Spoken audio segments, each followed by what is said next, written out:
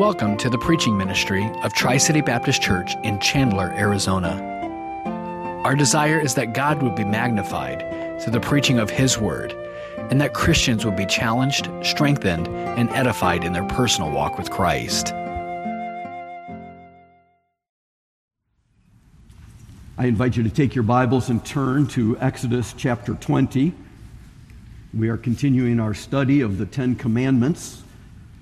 Exodus chapter 20, if you are using the Bibles there in the chairs in front of you, it's on page 52. We've come to the fourth commandment. It speaks of worship and gathering together, and the emphasis in our song service this morning on the church as we meet on the first day of the week, though the commandment speaks of the seventh day. And so we're going to be looking at that.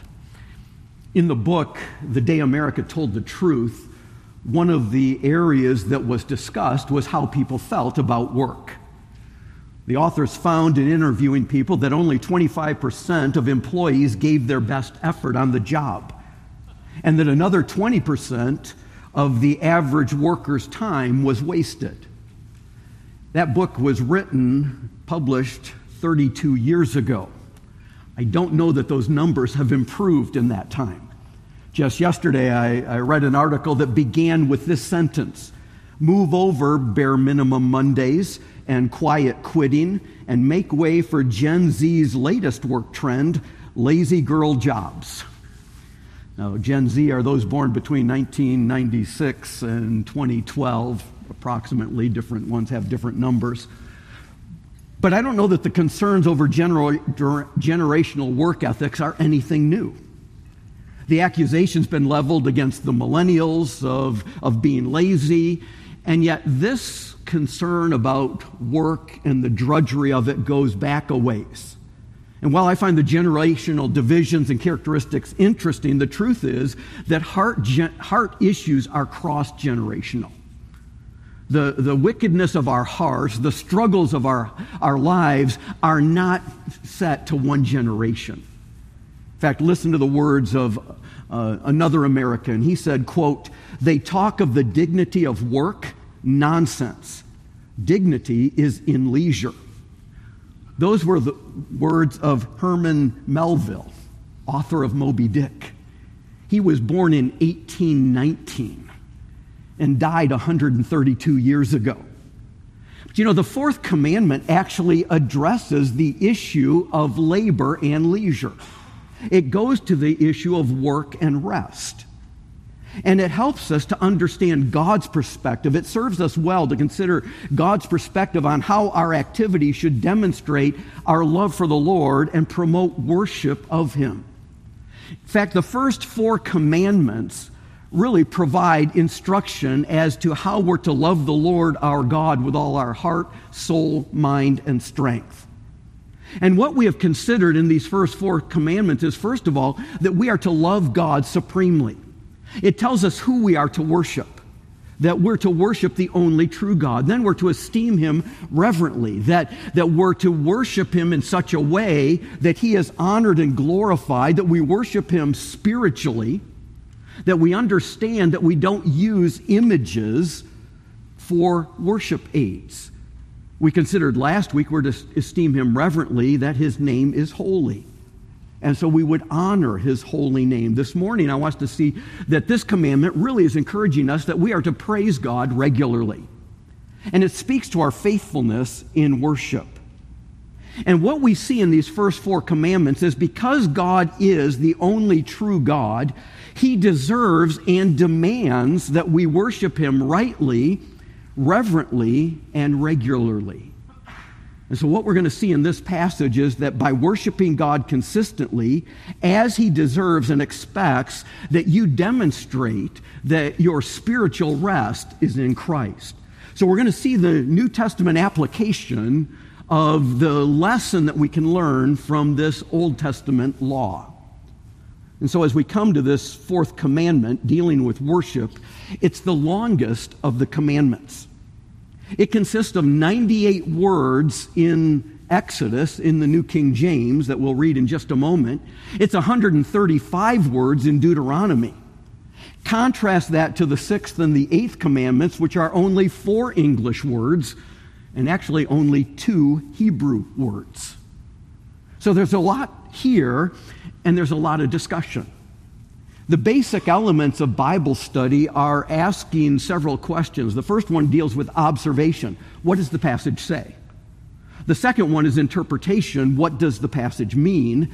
And the third one is application. How does this passage apply to my life? Well, we're going to seek to address those this morning and understand that the vast amount of the debate and discussion come in that area of application. What bearing does this command have on believers in the New Testament? And so that's what I want us to look at as we consider this. If you have your Bibles open, we're going to read both the commandment in Exodus and Deuteronomy, because I want us to see there are actually differences in how it is presented. So if you have your Bibles open to Exodus chapter 20, follow with me as I begin reading in verse 8. Exodus 20, verse 8. Remember the Sabbath day to keep it holy. 6 days you shall labor and do all your work, but the 7th day is the Sabbath of the Lord our God. In it you shall do no work, you, nor your son, nor your daughter, nor your male servant, nor your female servant, nor your cattle, nor your stranger who is within your gates. For in 6 days the Lord made the heavens and earth, the sea, and all that is in them, and rested the 7th day. Therefore the Lord blessed the Sabbath day and hallowed it. Now I'd invite you to turn over to Deuteronomy chapter 5. It's on page 125 in our pew Bibles, the Bibles there in the chairs, because the explanation is different. The statement is the same, but the explanation is different. And I want us to see both the explanations so that we can understand this commandment. Deuteronomy chapter 5, look at verse 12. Observe the Sabbath day to keep it holy. As the Lord your God commanded you, 6 days you shall labor and do all your work, but the 7th day is the Sabbath of the Lord your God. In it you shall do no work, you, nor your son, nor your daughter, nor your male servant, nor your female servant, nor your ox, nor your donkey, nor any of your cattle, nor your stranger who is within your gates, that your male servant and your female servant may rest as well as you. And remember that you were a slave in the land of Egypt, and the Lord your God brought you out from there by a mighty hand and by an outstretched arm. Therefore the Lord your God commanded you to keep the Sabbath day. Let's look to the Lord in prayer. Father, as we consider your word this morning, we pray that we truly would worship you reverently and regularly. Help us to understand your word and know the proper applications for us in our day, and that we would truly give you honor and glory and show our love. For it's in Christ's name we pray. Amen. What we're seeing in this passage is that by worshiping God consistently, as he deserves and would expect from us, that we are demonstrating that we really have found rest in Jesus Christ. And I'm going to develop that so we can see how we're finding that from this. But the first thing that I want us to consider is what is commanded. We see that in verse 8, and it's really pretty straightforward. Remember the Sabbath day to keep it holy. At first glance, that's telling us what it says. But how does that apply? Well, what does it mean to remember the Sabbath day? For Israel, this included a covenantal obligation to hold this day as a present priority. And so when we speak of it, it's really referring to a reserve and preserving the day. So what I want us to see is that, first of all, faithfulness involves reflection and priority. When we remember, it doesn't just mean, oh yeah, I know what day of the week it is, or where we are on the calendar. Sometimes we're surprised by that. I look at it like, we're already at the end of July? You mean school's starting? Where did the summer go? And my wife says, well, when you spend several weeks out of the country, that's where your summer goes. But this indicates much more than I know where we are on the calendar. Let me illustrate that. May 29th is the day that I need to remember. That's our anniversary. For me to properly remember that, it means more than just saying as I'm going out the door, hey, today's our anniversary, see you later.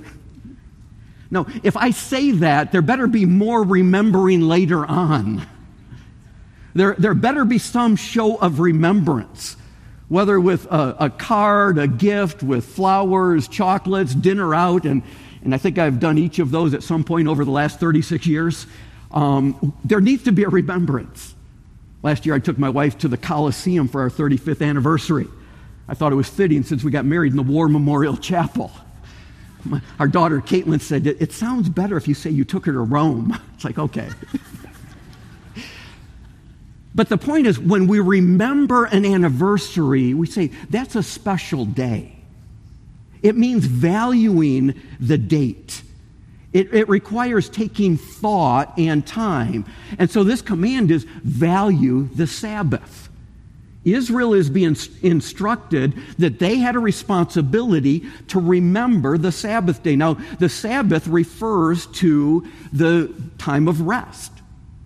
So the second thing that we see in this is faithfulness involves consecration. Keep it holy. It was to be set apart. It was to be remembered as a day of ceasing from the normal routine. That other days were different, that this was a day that belonged to Yahweh, for it is a holy day unto the Lord. It was to be for holy purposes. The command is worded in such a way that Israel would remember they have a special relationship with God. So how is that to be fulfilled? That's the second thing I want us to see. How is this commandment fulfilled? In verses 9 and 10 give some specifics there. 6 days you shall labor and do all your work. 7th day is the Sabbath of the Lord your God. And so you're not to work, you or your kids or your servants or your animals or the strangers that were part of Israel. It's interesting because Amos had to confront the shopkeepers because they were trying to do business on the Sabbath. But the first thing that I want us to understand from this is that productive labor is part of God's plan for our lives. They had 6 days to conduct business as usual. And God established the pattern of working 6 days and resting 1. That work was not the result of the fall of sin because God worked before that. God is the first worker. He brings dignity to work. Adam was given tasks to do in the garden before he sinned. Now the fall created the difficulty of work. The sweat, the hardness of it because of the fall. But work can be for the glory of God. And it's important that we value it and assume that the Bible values and shows the necessity of work, that it was instituted by God. And the principle is 6 to 1, work to rest. That we have a responsibility and an obligation to work hard when it's time to work. And then rest in the Lord. You know, we live in a culture that promotes the 5-day work week, which is fine, but if 20% of the time is wasted, as that book says, then we're down to a reality of 4-day work week. Well, that gives us time then to do other things for God and to work. That allows people another day to work on other endeavors and keep in mind that there's a day that we can serve the Lord. The opportunity to invest in ministry, to do household chores, to get the things done that we need to do, and understand that all honest and upright work done for God's glory is sacred. That we would do all to the glory of God. So students, school starting up, that includes your homework. That includes your chores. That includes cleaning and straightening. That includes what seem to be mundane things, that we would do those to the glory of God. And that's expected because our work matters to God. When I was a youth pastor, I used to tell our teens as we'd prepare for a mission trip, I said, when we go on this mission trip, when we work, we're going to work hard. And when we play, we'll play hard. And when we rest, we'll rest hard. Because we're going to be exhausted. But we're going to put our whole heart into whatever we're doing. That ought to be our attitude. Because productive labor is God's plan for our lives. But we also see that spiritual fellowship is part of God's plan for your life. That God's intent for the Sabbath was a day of rest from labor, and it signified that special relationship that Israel had with God. In fact, it's interesting when you read through Scripture, up until Israel's exodus from Egypt, we have no record of the command to keep the Sabbath. The first mention of the Sabbath is in Exodus 16, verse 23, when God instructs Israel to gather enough manna for 2 days. Because, and it says in that verse, tomorrow is a Sabbath rest, a holy Sabbath to the Lord. So for Israel to keep the Sabbath, it was to the Lord. It meant that they were giving that day to glorify God. It was not a day for sloth or inactivity, but for spiritual service. And part of that was for Israel to come together in a corporate gathering for worship. Leviticus 23, verse 3 speaks of that it was a day of holy assembly, of sacred assembly. And this was extremely serious for Israel. In fact, it states in Exodus 31, verse 15, that the penalty for violating the Sabbath day was the death penalty. And there's an illustration of this found in Exodus or in Numbers chapter 15, beginning in verse 32. There was a man that was found gathering sticks on the Sabbath day. And those who caught him didn't know what to do about this. So they bring him to Moses, and Moses, that is the second of 4 times that Moses seeks God's direction in how to apply the Mosaic law, and God tells him, quote, the man must surely be put to death. We read that and think, that sounds harsh. I mean, for doing yard work, for picking up sticks. Well, for an Israelite to disregard the keeping of the Sabbath was to disregard the covenant. It was to disregard God, because the Sabbath day was given as a sign of God's covenant for Israel's promises to Moses. The Mosaic covenant, when God established it, gave a promise. And there's also a sign with each covenant. So in the Old Testament, when there's the covenant with Noah that God promises that he will not flood the earth again, the sign was the rainbow.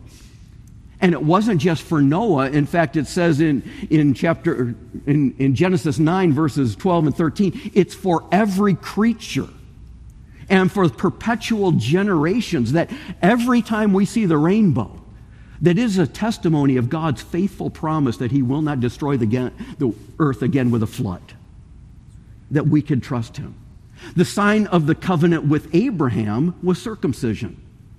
Well, the keeping the Sabbath was the covenant sign for the Mosaic law. And we find that in Exodus chapter 31. In Exodus 31, verse 12, that says, the Lord spoke to Moses, saying, verse 13, speak also to the children of Israel, saying, surely my Sabbath you shall keep, for it is a sign between me and you throughout your generations, that you may know that I am the Lord who sanctifies you. And then in verse 16 it says, therefore the children of Israel shall keep the Sabbath to observe the Sabbath throughout their generation as a perpetual covenant. It is a sign between me and the children of Israel forever. For in 6 days the Lord made the heavens and earth, and the 7th day he rested and was refreshed. So the keeping of the Sabbath was the covenant sign of the Mosaic law.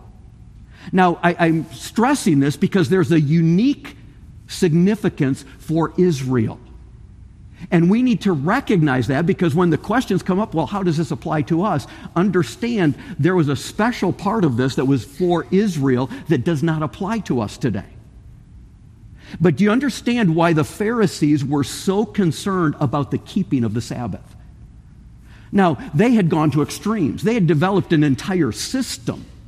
In fact, the Talmud had 24 chapters. The rabbinic interpretation of the law had 24 chapters devoted to how do we keep the Sabbath day.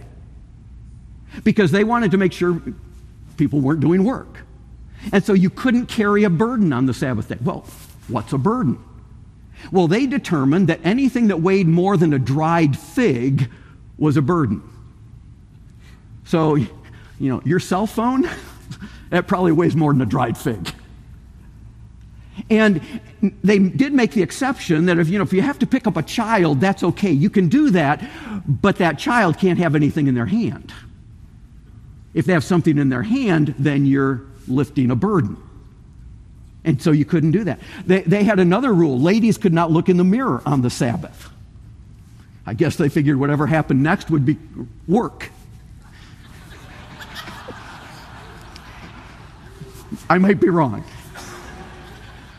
If your house caught fire on the Sabbath, you could rescue any scripture you had, but you couldn't take any clothes other than what you were wearing. You could spit into a handkerchief or on the rocks, but you couldn't spit on the ground.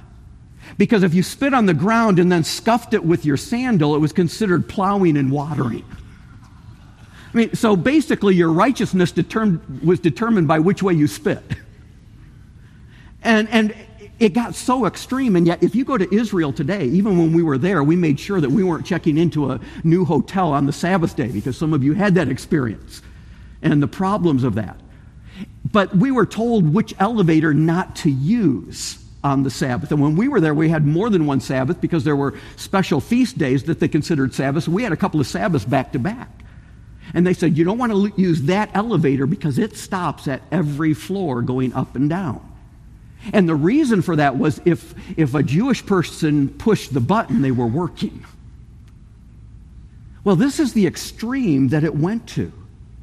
But understand, their concern was there was a death penalty. So this was very serious, and human nature looks for loopholes. What can I do without violating the Sabbath? I mean, we were already thinking, okay, how does this apply to us today? And the problem with the Pharisees was they lost sight of the very purpose for which this relationship was established. That they had a special relationship with God and what He had done. And that's the third thing I want you to see, why this commandment was given. And we have the explanation, and I'm giving it from Exodus, where we are, though we saw a different explanation in Deuteronomy, but it says, in 6 days the Lord made the heaven and earth, the sea, and all that's in them, and rested the seventh day. Therefore He blessed the Sabbath and set it apart as holy. Verse 11 is looking back to creation, that this day was set apart. And so it's a reminder to Israel that you are serving the Creator of the universe. That you are worshiping the one who created everything. And I think that's a great reminder for us, that when we come together, we're serving the God who created everything, and He knows our needs. And so they could trust Him, first of all, it would glorify God as Creator. That's the first thing that we see in this. He's the Creator. He created in 6 days and then rested. Well, why did God rest? Was He tired? Of course not. But it was a rest of satisfaction. In fact, it's interesting that when you read through Genesis 1, you find over and over with each day of creation, and God saw what He had done, and it was good. But it's not until the very end, after everything is created, it says, and God saw that it was very good. It was the satisfaction of the completion of that. He's the Creator. He's created us. He knows our needs. And so secondly, He is the provider. Regular worship trusts God as the provider, that He can meet needs. He knows the rhythm of work and rest. And I think we realize, while we're not under the Jewish law, that you really can't worship God properly without structuring our time in such a way to set apart this time. In fact, it's interesting, one of the reasons Bill Gates rejected Christianity was he said it's very inefficient to give one day of the week to worship. Well, I guess if you're your own God, yes. But if you want worship the Creator of the universe, who will meet our needs as we trust Him, that brings it into a different perspective. But understand, as I've mentioned, this is brought in Exodus, there's no mention of Sabbath rest from Genesis chapter 2, verse 3 until Exodus chapter 16. That God created the heavens and earth, He rested, that rest of satisfaction. I doubt that Adam rested that day. He hadn't done much work. He hadn't even been alive for 24 hours yet. It was not a rest of exhaustion, but rejoicing. And in the garden, work was not going to be difficult. It was fellowship with God. But when Israel was in Egypt, I hardly think they got one day a week off. In fact, Egypt didn't have a 7-day week. They had a 10-day week. And so they were slaves, and so they were working. And by instituting the Sabbath day for Israel, and as you read through the Old Testament, you also find there were Sabbath years, that every 7th year the fields were to rest. God was showing that He would provide. that he would give them enough of a crop in the 6th year to get them through the 7th year and until the harvest time at the end of the 8th year. They could trust God. Well, what's human nature do? You know what? If I plant that extra year, I can get ahead financially. And that's what Israel did. And that's why they went into the Babylonian captivity. God said, you did not rest the fields, for I will take those Sabbath years back, and you will spend 70 years in captivity, and your fields will rest. Because they didn't obey God, they didn't honor God, they didn't trust him. Well, we're not under the law. Is there not also that temptation that, you know what, if I work on Sunday instead of going to church, and I'm not talking works of necessity, but simply for finances, I can get time and a half. When I was in Maine, we had a lady call the church one day. She had got one of our church flyers, and she was really interested. We talked. She said, I'd really like to come, but, if I work Sunday, I make more money. And she didn't have to work Sunday. It was optional. This wasn't a work of necessity or requirement. We understand those are, and we'll see that when we get to what this day is for. But she just saw this was good money. And she called a few different times. We had good conversations, but, she never came. Because hearing God's word was not the priority that her wealth was. And so we have to be careful, because even as Christians, we can be tempted to be motivated by money and rather than by glorifying God. If we make decisions that prioritize wealth over worship and service, that's a problem. What is it that we're investing in?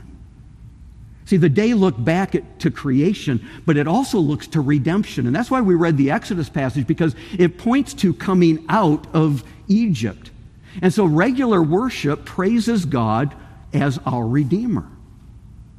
Now, for Israel, they saw that they had been rescued from Egypt. There was a deliverance that God had done. But God's redemption includes restoration and rest. So the Sabbath was actually a symbol, or as Colossians chapter 2 says, a shadow of things to come. The Sabbath was to point to Jesus Christ. And that helps us to understand that God's redemptive work, that's why we're not here on the 7th day of the week, we're here on the 1st day of the week.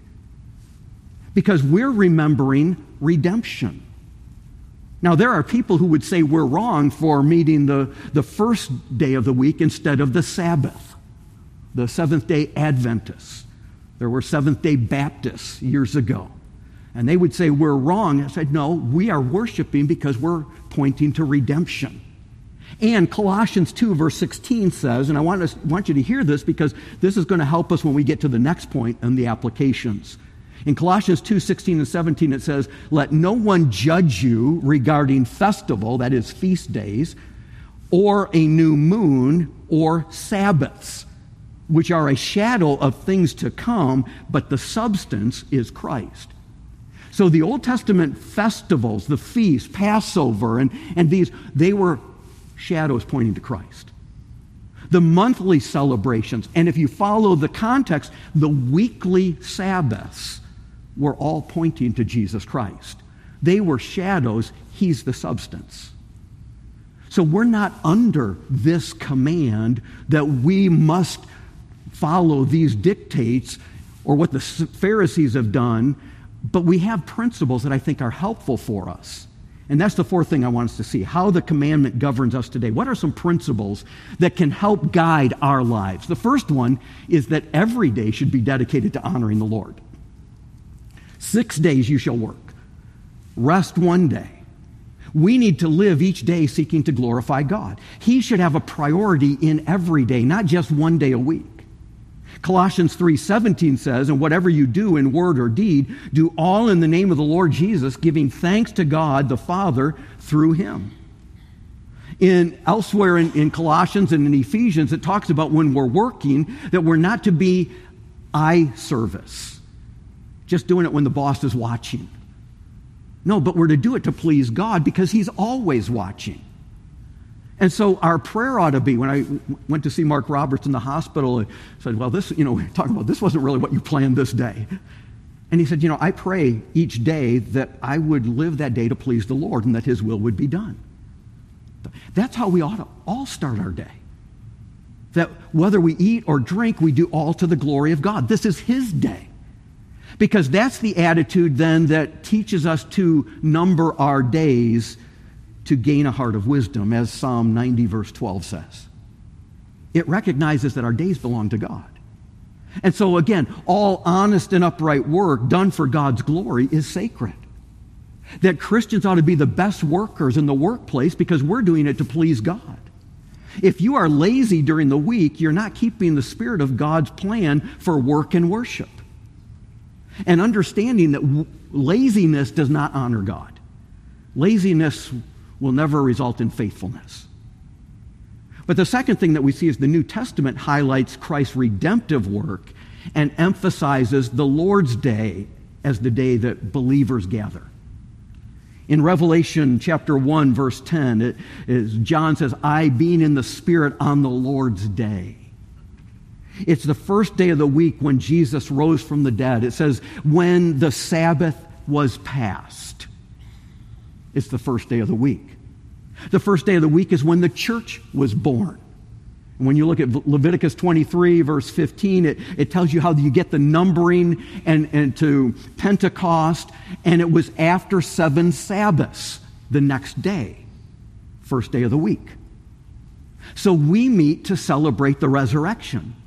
When we come together, we talk about that on Resurrection Sunday, but frankly, that's why we meet the first day of the week. Is because of the resurrection, the birthday of the church. It's when the New Testament church met in the first day of the week. Paul said that's when you set aside for the offering. And the shadow becomes the substance in Christ. So he is our spiritual rest.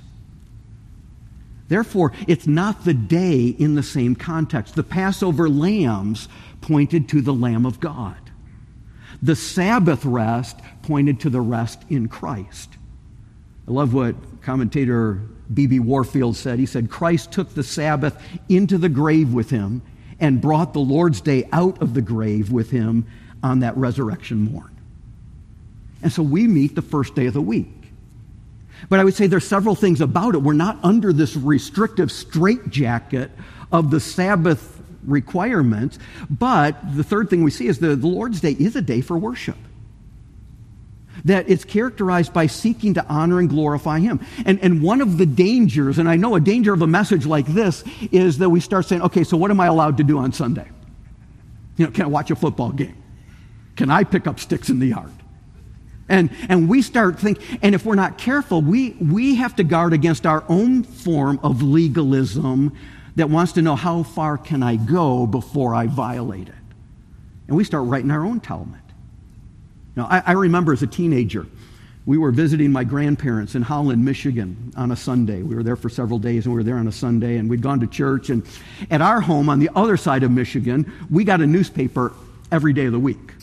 We got 7 days a week. It got delivered to our house. And so Sunday afternoon, I would read the paper. Okay, I read the comics on Sunday afternoon. And so we're in Holland, Michigan, and my grandparents didn't get a newspaper, so I decided I'd go to the store and buy one. Well, everybody else is resting. I had my license. I drove to the store. Now, Holland is a very strong Dutch Reformed area, as you might figure by the name. And most stores were closed.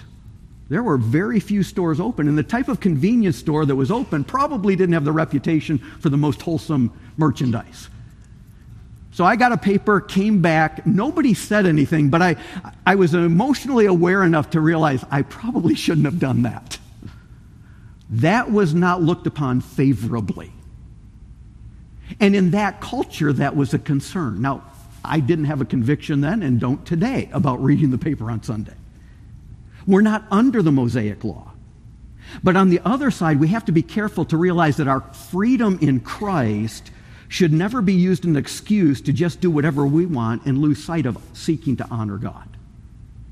That our desire would be that he would be glorified. There's a passage in Isaiah that I think is helpful. While it's directed to Israel, there's a principle there that I think is valuable for us to consider. In Isaiah 58, verses 13 and 14, it says this: if you turn away your foot from the Sabbath, from doing your pleasure on my holy day, and call the Sabbath a delight, the holy day of the Lord honorable, and shall honor him, not doing your own ways, but finding your own pleasure or seeking your own words, then you shall delight yourself in the Lord.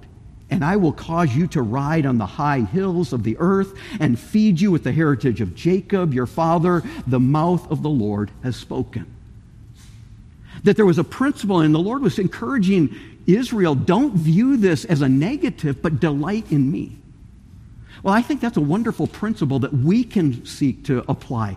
How can I delight in the Lord? Because the Lord's Day should not be a straitjacket.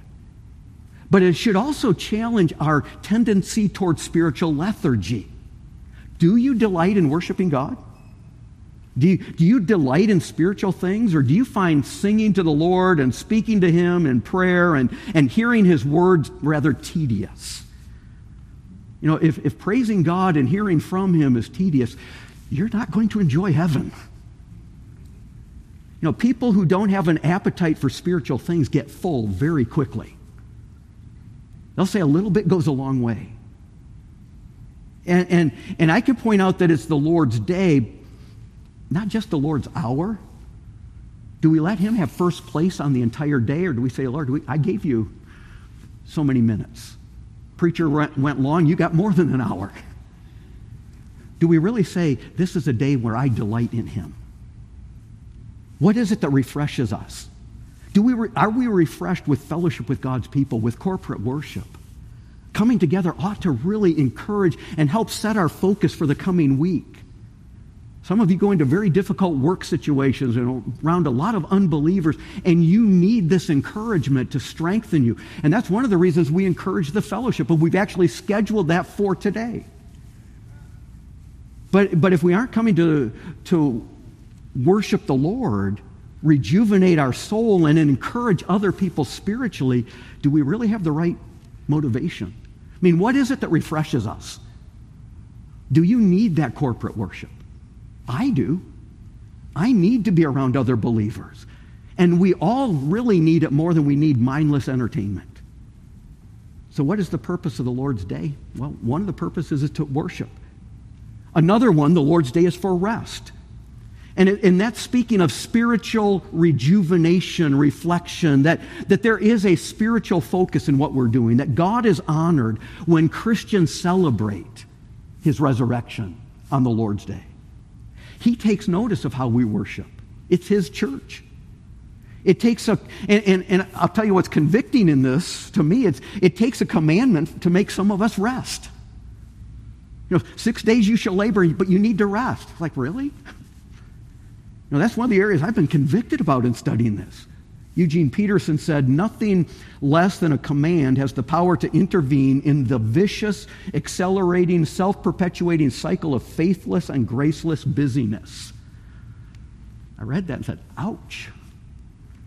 Faithless? Like maybe I don't trust God that things will get done if I don't do it? He's actually got things under control as creator? Graceless? Because I get frazzled and snap at people? That we're unloving and unchristlike in our spirit because of the pressure of the projects and programs, and we lose sight of people? It is a day to rest. There's opportunity to step back. When God rested, it wasn't because he was tired, but it was a reflection on his marvelous work. That we can reflect on his marvelous work. When he saw that it was very good, do we remember the Lord's rest, or do we just find the same escapes our culture does? That they live for the weekend. Do we see it as the end of the weekend or the first day of the week? I would say another one is the Lord's Day is a day for mercy and ministry. One of the things that Jesus highlighted was that the Sabbath was a day to do good. And this is what really irked the Pharisees. When he would heal on the sick, and they were infuriated that he would do healing like he was working. He just spoke. It's like pushing an elevator button. That's work. But that was their system. And they would rather people be sick than healed on the Sabbath. And our Lord pushed that because he was stressing that the Sabbath is subservient to people. And understanding that doing mercy, doing good is a good thing. That God's given us time to do what we need to do. That we ought to intentionally be looking to do good. To do mercy in ministry. To say, I'm too tired to help. I'm too tired to teach. I'm too tired to go to church. I can't do Awana. It's like, well, what are we doing with the time God gives us? Because God has given us all the time we need to do everything he wants. So where are we using his time? It's a day for fellowship. And that's why we've structured these times. That's why we have small groups. You need to be in a small group. We're doing the end of our summer growth series, but in the fall and September we'll be starting up with our adult Bible fellowships. Those small groups are where you get connected. Those are so often where our prayer requests are shared and needs are met. Our care and share groups during the week. The purpose of this is that you would get connected with a church family because fellowship is part of God's plan for your life. It's part of our service. The Lord's Day is a great day for ministry. It shouldn't be a day of drudgery. But we also see in this that true believers find rest in the finished work of Christ for salvation. We need to celebrate the rest that there is, that Christ completed the work. It is finished, is what he cried on the cross. That the work of redemption is done. And our rest, and that's really the shadow that is now fulfilled in the substance of Christ, is that that rest is complete in Christ. Now, if you are trying to work to earn favor, if you say, well, I think if my good works outweigh my bad works, God will accept me, you don't understand the work of Christ. And that's the very reason we come together, is because the finished work of salvation is done in Christ. In fact, in Hebrews chapter 4, really the entire chapter, but I want to just show you verses 9 through 11. It speaks of this rest. In Hebrews 4:9, it says, there remains therefore a rest for the people of God. For he who has entered his rest has himself also created from his works as God did his. Has ceased from his works as God did his. Let us therefore be diligent to enter that rest, lest anyone fall according to the same example of disobedience. The context is a lot of Israel didn't enter his rest because they didn't obey. We are complete in Christ. That rest is complete. Therefore, I don't view Sunday, the Lord's Day, as the Christian Sabbath. There's a freedom that we have. But it's a freedom within Christ, and we have to make sure that we have the right priorities, that we can revel in the rest of redemption, and not just one day a week. But as we come together, our hearts ought to be stirred, that we ought to be warmed. You know, how sad to have people melting in our record-setting Arizona heat that have cold spiritual hearts. That's one of the reasons we come together, to stir one another, as it says in Hebrews later on, that you would provoke to love and good works, encourage in love and good works, and do so even more as the day is approaching. We're closer to the end than when that was written. So do you see the first day of the week as a day that sets your heart and mind on the Lord and gives you strength for the coming week? Or is it just the end of the weekend? It's the catch-up day for the things that didn't get done. Is it a catch-up day or a consecrated day? Do you structure your life around the Lord's Day or the Lord's Day around your life? Because if you don't prioritize and plan for the Lord's Day, you can be certain that Satan will. He does have a plan, and it's not to worship God. So I would conclude with this question. Is corporate worship the immovable object in your week? You're here today, and that's great. We can rejoice together. But it's not just one time. It's that by worshiping God consistently, as he deserves, and he wants us to worship him. The pattern was set at creation. We're not under the Mosaic law. That's fulfilled in Christ. The rest is complete in Christ. But I think there are principles that we can ponder and apply that we would strive to be faithful. and demonstrate that spiritual rest that we have in Jesus Christ? Are you resting in him as your Redeemer this morning? And if so, are we rejoicing to worship him as our Redeemer, not just this morning, but each day, because he will provide all that we need? Let's look to the Lord.